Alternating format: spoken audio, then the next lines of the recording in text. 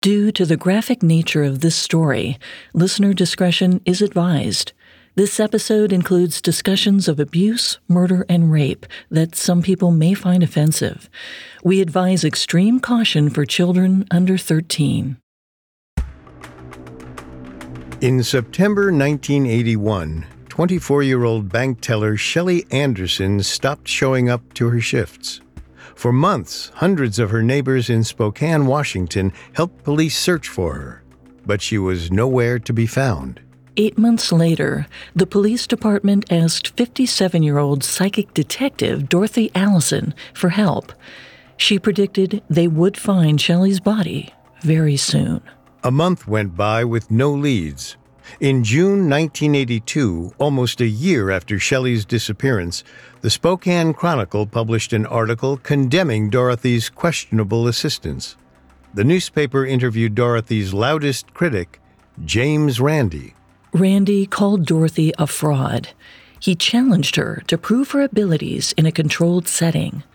Furious, Dorothy jabbed back at Randi, calling him jealous and small-minded and ignoring his request for proof. More months went by, until finally 2 years after Shelley disappeared, the man who bought her house found a suitcase. It had been buried in a compost pile in the backyard. Shelley's skeleton was folded and stuffed inside. Her ex-husband had beaten her to death. Dorothy was not only unhelpful in Shelley's case, but misleading. Plus, her feud with Randi demonstrated a fondness for the spotlight. Skeptics and believers all pondered the same question. Was Dorothy Allison a fraud all along?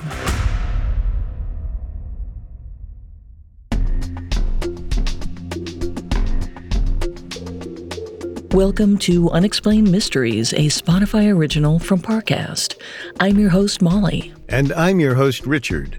In life, there's so much we don't know, but in this show, we don't take "we don't know" for an answer. Every Tuesday and Thursday, we investigate the greatest mysteries of history and life on Earth. You can find episodes of Unexplained Mysteries and all other Spotify originals from Parcast for free on Spotify or wherever you listen to podcasts. This is our final episode on Dorothy Allison, a housewife from New Jersey who solved crimes using psychic powers. Last time, we talked about Dorothy's origins, starting with her accurate vision of her father's death. We watched her rise to fame as she consulted on major criminal cases like Son of Sam and John Wayne Gacy. And we witnessed the criticism she faced during the Atlanta child murders. This time, we'll examine techniques Dorothy might have used to fake her visions, tools like cold reading and retrofitting. We'll also uncover what allegedly motivated Dorothy to trick hundreds of families, including a very flattering book deal. Finally, we'll delve into a CIA study to prove whether Dorothy was gifted or merely a grifter. We have all that and more coming up. Stay with us.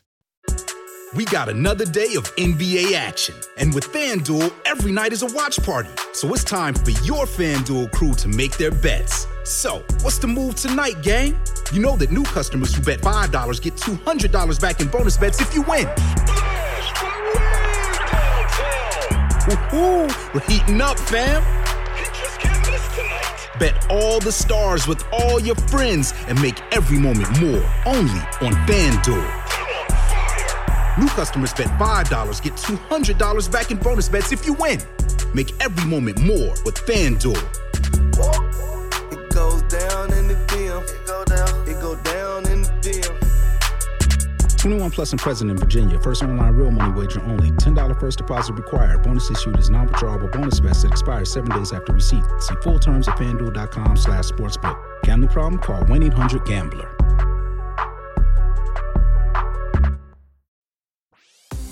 This episode is brought to you by ABC.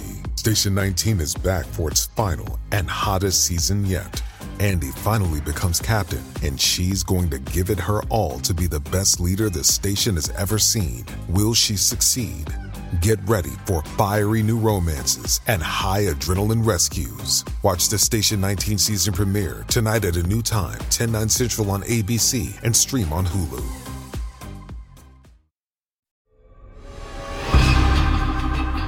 The popularity of psychics spiked in the U.S. in the 20th century.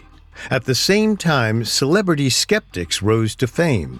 Debunkers like magicians Harry Houdini and James Randi dedicated their lives to disproving false mediums. In his many attacks against Dorothy Allison, Randi accused her of using a technique called retrofitting. Retrofitting is a method that fraudulent psychics use to frame wild guesses as supernatural knowledge, but it can only prove a psychic's accuracy after a case is solved. For example, a medium may claim they see a vision of smoke. If detectives discover that a murderer burned evidence, the psychic could say they made an accurate prediction.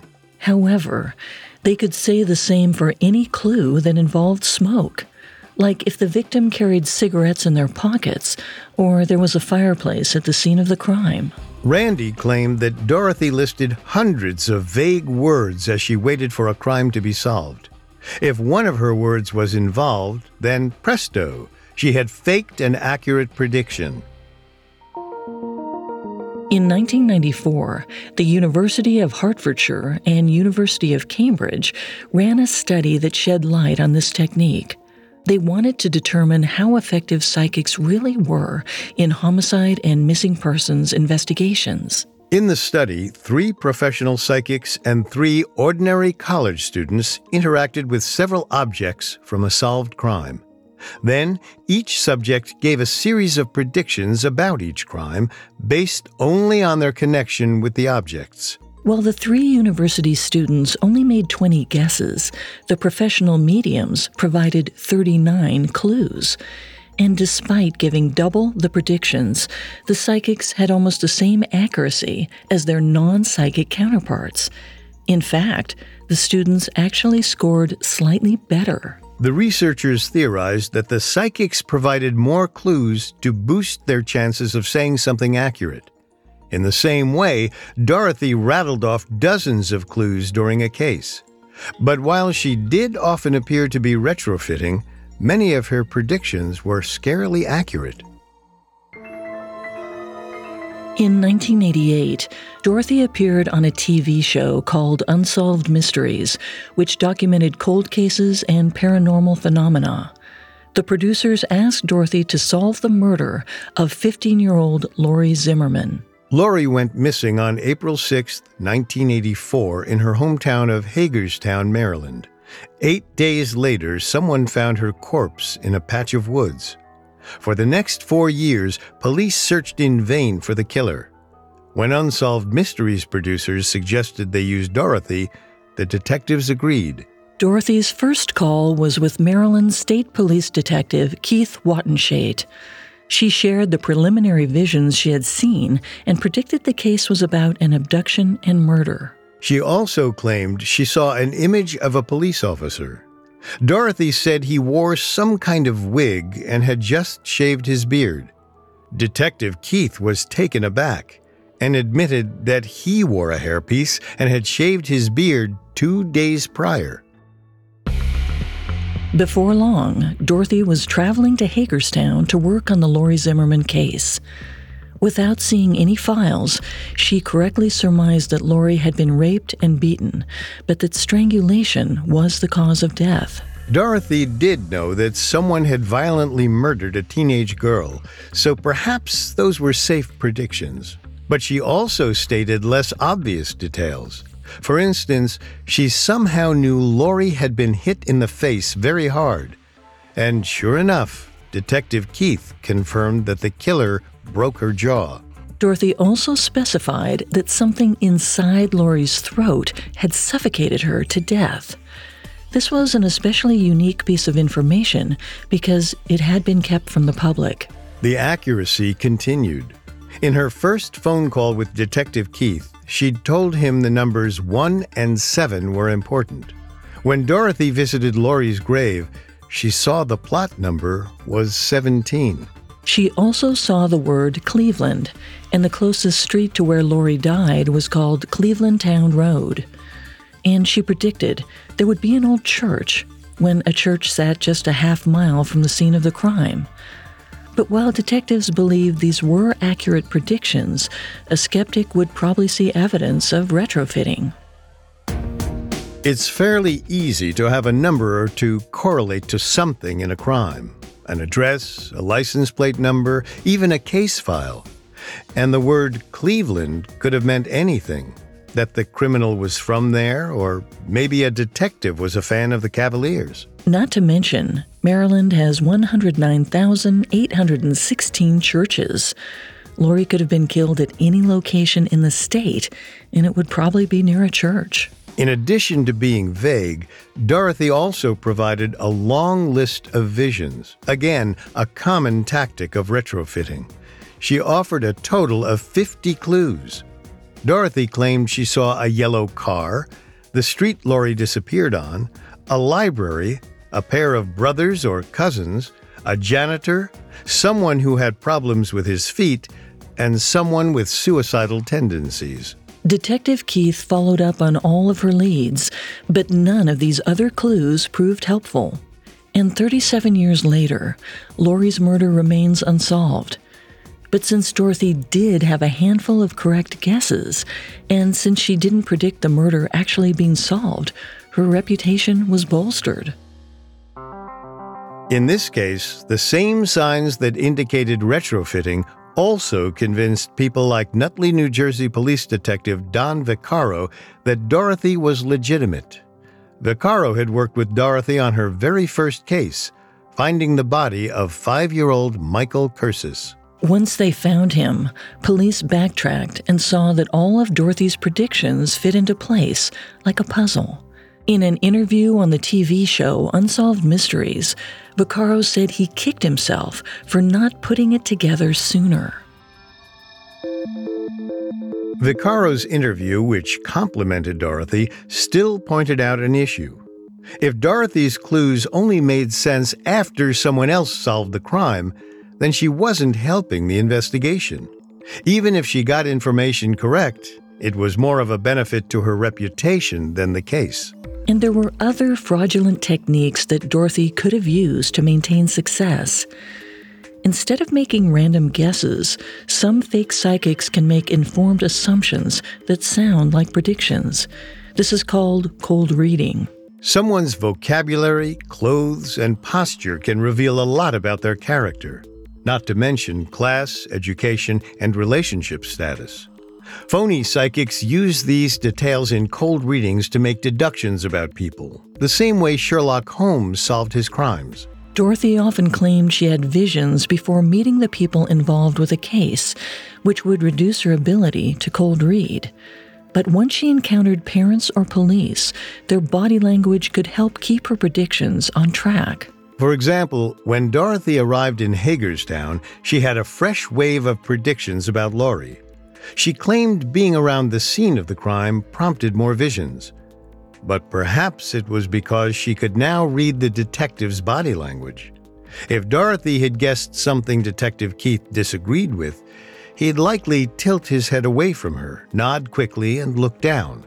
Then she'd know her prediction didn't match what he knew about the case, so she'd try something else. Retrofitting and cold reading require intense observation and focus, but they could have sustained Dorothy throughout her psychic career. Still, relying on educated guesses would only slightly improve her accuracy, and Dorothy was famous for her correct and specific predictions. Perhaps this was because she knew the answers ahead of time. In 1980, 1 year before Shelley Anderson's disappearance, Dorothy arrived in Spokane, Washington to assist with a murder case. She worked with County Detective Mike Masong. In the same 1982 article that featured James Randi, the Spokane Chronicle also interviewed Detective Masong. Masong felt excited when Dorothy correctly guessed details of the case. But later, he found out that a supervisor gave her reports to read before the meeting. Dorothy didn't disclose that she'd read these files, which Masong believed was definitely on purpose. And in the Chronicle's article, Dorothy came across like a cheat. Despite Masong's testimony, this accusation didn't affect the rest of Dorothy's career. Even if she had seen the files during this one case, it clearly wasn't her main strategy. If she always faked predictions in this way, she would have had to constantly convince new police officers to leak information to her. And besides Detective Masong, there were no other accusations that Dorothy saw information ahead of time. So perhaps this was a one-time attempt to cheat. Or maybe Masong mistook a normal discussion of the case for a psychic prediction. If Dorothy was a fraud, she would always have an upper hand. That's because the strongest tool any phony psychic has is the audience's willingness to believe. The great American showman P.T. Barnum is believed to have once said, "There is a sucker born every minute."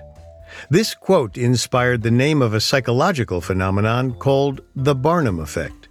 It describes when people are willing to believe vague information is true, especially from someone like a psychic or card reader. People's brains are hardwired to pick out information that is specific to their life, even when what they're hearing could apply to anyone. So when they hear vague statements from a horoscope or a medium, they believe it applies to their specific situation. In Dorothy's case, her victims were desperate police officers and heartbroken families. Perhaps she saw these heartbroken families as the biggest suckers of all and used them to create a name for herself. Coming up, a bow and arrow defend Dorothy's legitimacy. Hi, it's Carter from Parcast, and I'm hosting the new limited series, Hollywood Scandals. We all know that Tinseltown is the land of glitz and glamour, but look closer, past the allure of bright lights and red carpets. There, you'll find a more disturbing tale, one filled with tragedies and transgressions so damaging, they've turned hopes and dreams into high-profile nightmares. Every Monday on this Spotify original, discover the real-life dramas of some of entertainment's biggest names. From the mysterious drowning of Natalie Wood and the murder trials of comedian Fatty Arbuckle to the star clients of Hollywood Madam Heidi Fleiss. Each episode of Hollywood Scandals has been curated from shows across the Parcast network, covering over a century's worth of controversies, from the silent era into the digital age. Fame and fortune may be fleeting, but scandals, they stand the test of time. Follow the Spotify original from Parcast, Hollywood Scandals.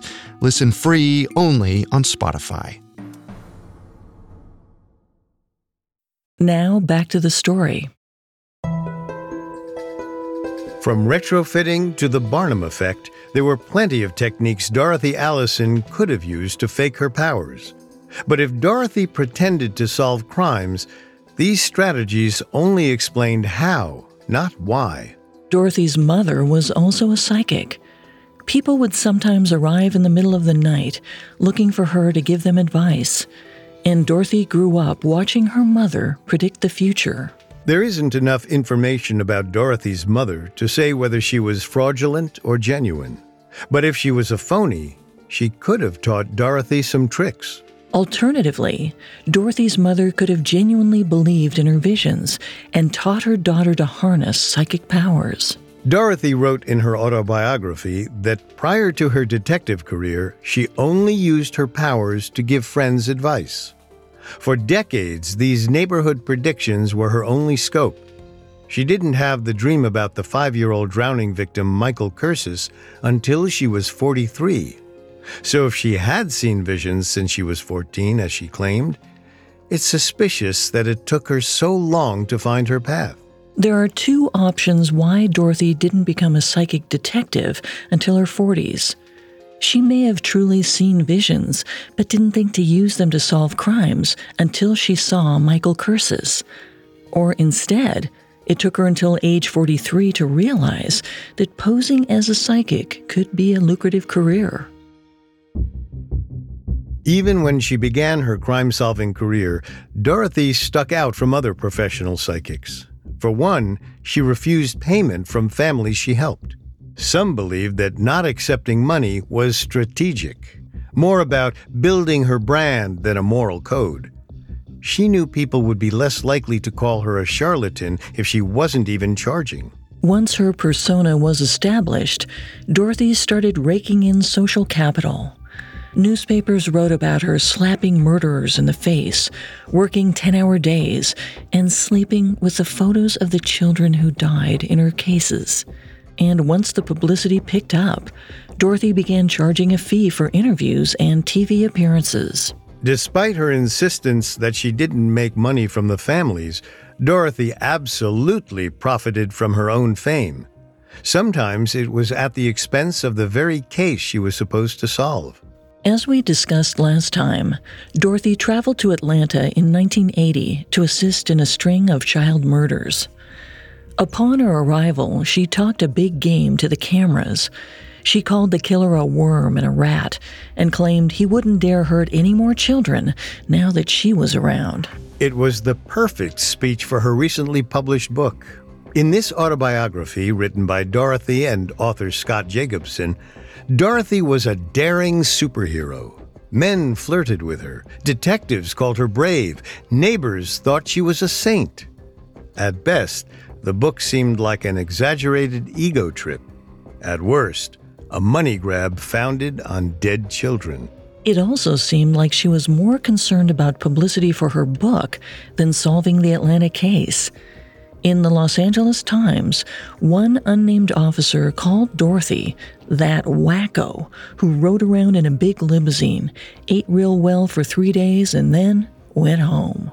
Dorothy provided over 40 possible names to the Atlanta PD, a possible sign of retrofitting. She also said the killer was a black man angered by his own poverty, which could point to deductive reasoning. The neighborhoods the killings took place in were predominantly black and impoverished. When she ultimately didn't solve the case, it made her look like a phony. But instead of acknowledging her failures, Dorothy doubled down to save her reputation. She claimed her predictions were only wrong because she'd already solved the case back in 1978. At the time, she'd been investigating a murder in Columbus, Georgia, when she saw Wayne Williams, the future Atlanta child murderer, killing children. But since this was 2 years before those slayings, she didn't know who the man in her visions was. Once the Atlanta murders actually began, she still didn't think to make the connection. It wasn't until the killer was caught and identified that she'd realized it matched her visions from 2 years earlier. The whole thing sounded suspicious. It had taken a captured suspect for Dorothy to put 2 and 2 together. And with the case already solved, all anyone had to go on was her word. This wasn't the only time Dorothy met controversy with blunt denial. She also butted heads with the Paterson, New Jersey police in 1979. In the search for 8-year-old Delvis Matias, detectives George Brajak and Harold Pegg felt that Dorothy had led them on a wild goose chase. The police found Delvis's corpse without Dorothy's help. But according to Brajak, she asked them to tell the cameras she helped find the body. Allegedly, she even offered to pay for shared credit, claiming the publicity would be good for her book. If this story was true, it could cast doubt on many of the testimonials Dorothy received over her career. Perhaps her most staunch believers were also benefiting from Dorothy's act. For instance, most of the Nutley detectives appeared in her book and garnered praise for their work. But this is also where the argument against Dorothy falters. Dorothy consulted on hundreds of cases during her career, but only Detective Brajak accused her of bribery. If Dorothy's entire life relied on bribing police officers, hundreds of people would have to be in on the conspiracy. It seems strange that only one would refuse to lie for her. If she was a phony, she was either extremely lucky with her tactics or able to convince hundreds of police to cover for her. Neither seemed like durable strategies. Eventually, someone would get caught. Not to mention, Dorothy would have had to be cold-hearted. If she was a fraud, then she lied to grieving families and took advantage of their desperation for 30 years. It honestly seems more likely that Dorothy was a dedicated psychic just trying to find murdered children. And maybe she got entangled in some self-justification and a love for the spotlight along the way. It also seems unlikely that someone would choose a psychic detective's lifestyle if they had another option. Dorothy had a happy, comfortable life before her crime-solving career. Her husband was a contracting engineer, so they were comfortably middle class, and she loved being a mother. Later in life, Dorothy repeatedly discussed what a burden her visions could be. The police kept her busy, and seeing so many violent murder cases impacted her mental health. She suffered from fits of depression and felt overwhelmed by the images of raped and slaughtered children. Plus, Dorothy's work was polarizing. She gained just as many critics as supporters. Skeptics like Detective Brajak and James Randi battered her reputation. They called her a flim-flam artist and a fraud and insulted her in interviews the entire country could read. And then there were the hard facts. Dorothy's visions were often accurate and specific. On December 20th, 1974, a New York banker named John DeMars took the train from Manhattan to New Jersey, but he never made it home. Instead, he vanished into thin air. Most detectives assumed he'd been embezzling money from his company and decided to make a bizarre escape. Stumped, the Nutley police went to Dorothy for advice. However, her visions were nothing like they expected. She informed them that John had drowned. The police felt confused. John was on a train. He couldn't have drowned. But Dorothy was adamant. Her next visions were of a row of tires, a sledding hill, the number 222, and finally, a bow and arrow. Detectives thought she was ridiculous. If Dorothy was retrofitting, she would have chosen clues closely related to John DeMar's situation. She could have said he ran away with a mistress or was killed in an attempted robbery. This would match the setting of a train and the profile of a wealthy banker. A bow and arrow did not fit the expected narrative. 2 months later, on February 22, 1975, a father and son played target practice with a bow and arrow by the Passaic River. While retrieving a stray arrow, the father discovered the body of John DeMars washed up at the edge of the river. His corpse was across the street from a hill, and at the bottom of the hill, rows of tires had been arranged to make a sled run, just like Dorothy's vision. It would be nearly impossible for Dorothy to guess all of those elements together, especially since nobody thought John drowned in the first place. She even predicted the date of discovery, February 22nd, 222. Detective Salvatore Lubertazzi was so impressed by Dorothy that he accompanied her to different cases across the nation. And this admiration didn't just come from the Nutley police. In 1976, Dorothy helped locate the body of Ellen Jacobson's 14-year-old daughter, Susan. From then on, Ellen stayed in touch with the psychic, counting her as a friend. She told the TV show Unsolved Mysteries that if Dorothy suddenly told her to go outside and cross the street, she would do so with no questions. That's how deep her trust was. This could be the Barnum effect speaking. Ellen's gratefulness for Dorothy's help may have outweighed her judgment. However, the clues in Susan's case were also too specific to pin on retrofitting. For example, Dorothy accurately saw the red letters MAR, which were spray painted on a rock near the body. Even people who didn't benefit from Dorothy's visions believed her.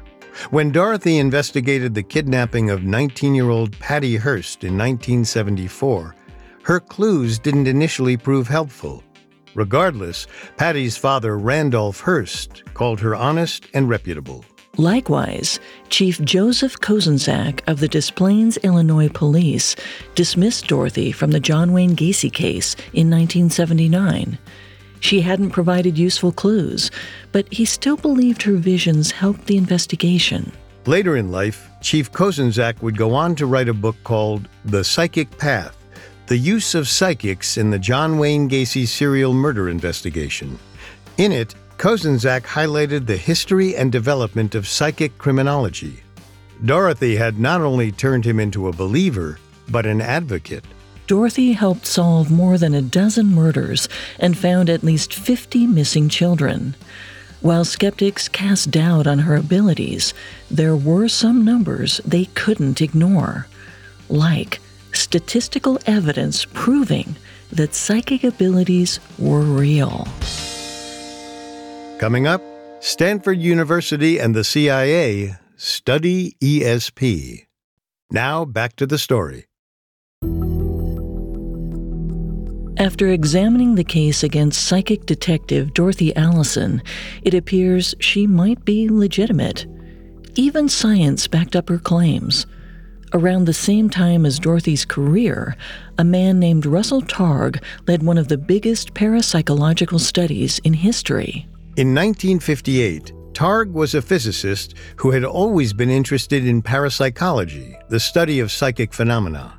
So he joined the American Society for Psychical Research, an organization dedicated to studying psychic powers. By 1972, the Stanford Research Institute, or SRI, wanted to launch a study on remote viewing, the ability to retrieve information using extrasensory perception, or ESP, as opposed to the five senses. Targ's niche set of interests made him a natural choice to lead the study. According to Targ's study, remote viewing took three forms: clairvoyance, telepathy, and precognition. Clairvoyance is the ability to see something happening far away. Telepathy involves learning information by reading someone's mind. And precognition is looking into the future to see how events will unfold. Targ devised a series of experiments to test his chosen ESP group. In their early trials, Targ sat in a room with one participant at Stanford. Meanwhile, another researcher drove to a location within half-an-hour radius.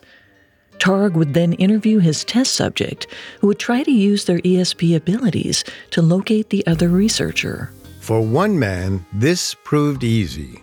A retired policeman named Pat Price correctly described a mental image of the researcher's location 7 times out of 9 trials.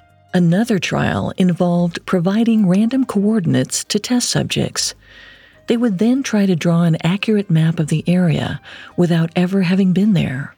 The people with ESP didn't have to envision everything correctly, just most of the time, to prove their conclusions were more accurate than if they had randomly guessed. And according to Targ's findings, they passed with flying colors. Subjects were able to consistently identify locations up to 10,000 kilometers away. They could also supposedly identify events that would occur several days into the future.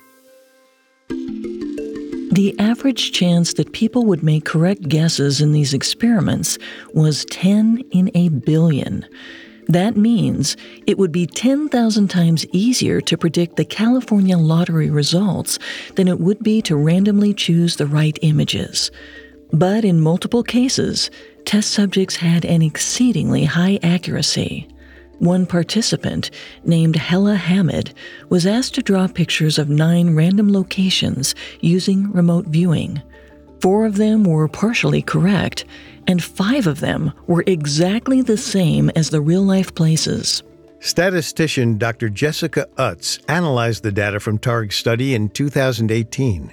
She also reviewed the results of similar programs from the CIA, Princeton, UCLA, and other groups. She found the data matched across the board. The subjects using ESP consistently performed better than the average person might by simply guessing. Call it ESP or psychic powers, but Dorothy Allison exhibited remote viewing tendencies similar to the ones studied by the SRI and the CIA. She used precognition, as she often had visions before a crime was committed. For example, she allegedly saw Michael Cursis drown several hours before he fell in a river. And sometimes her visions came weeks before a murder occurred. In March 1991, Dorothy went to Ontario, Canada to investigate the disappearance of an unnamed teenage girl.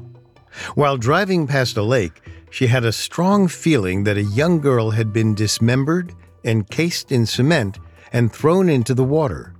But nothing was found in the lake.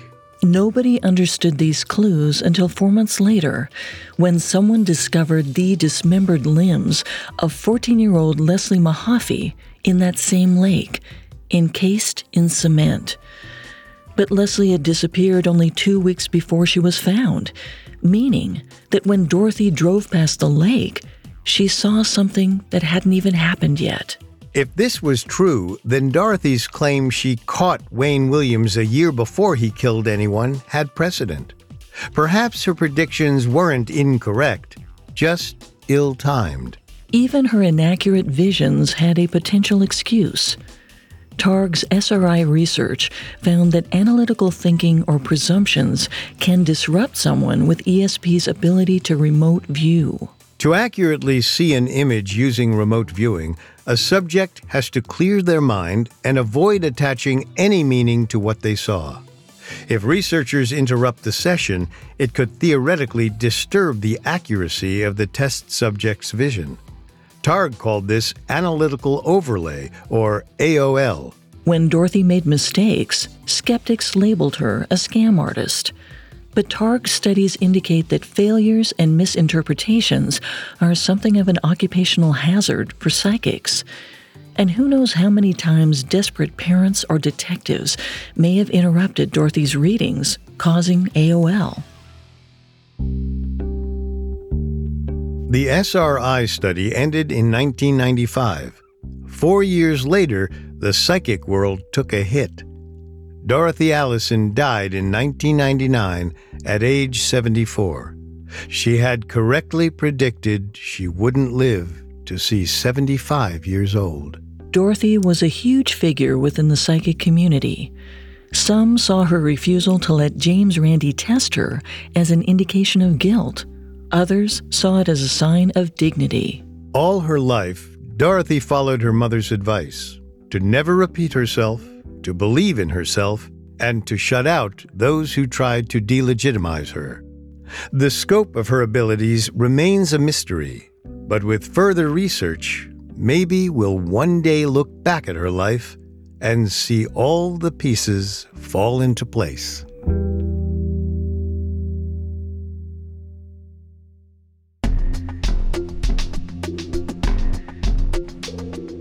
Thanks again for tuning in to Unexplained Mysteries.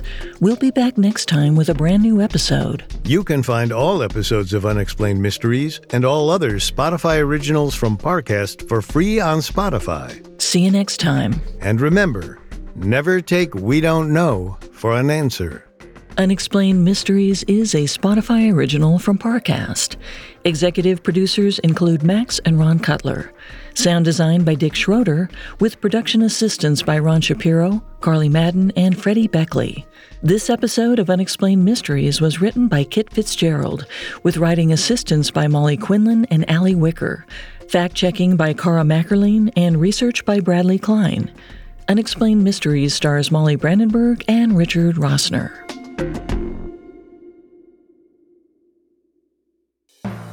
Hey there, Carter again.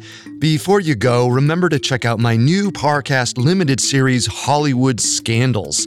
In anticipation of the Oscars, we're unearthing some of the most sordid controversies in showbiz history.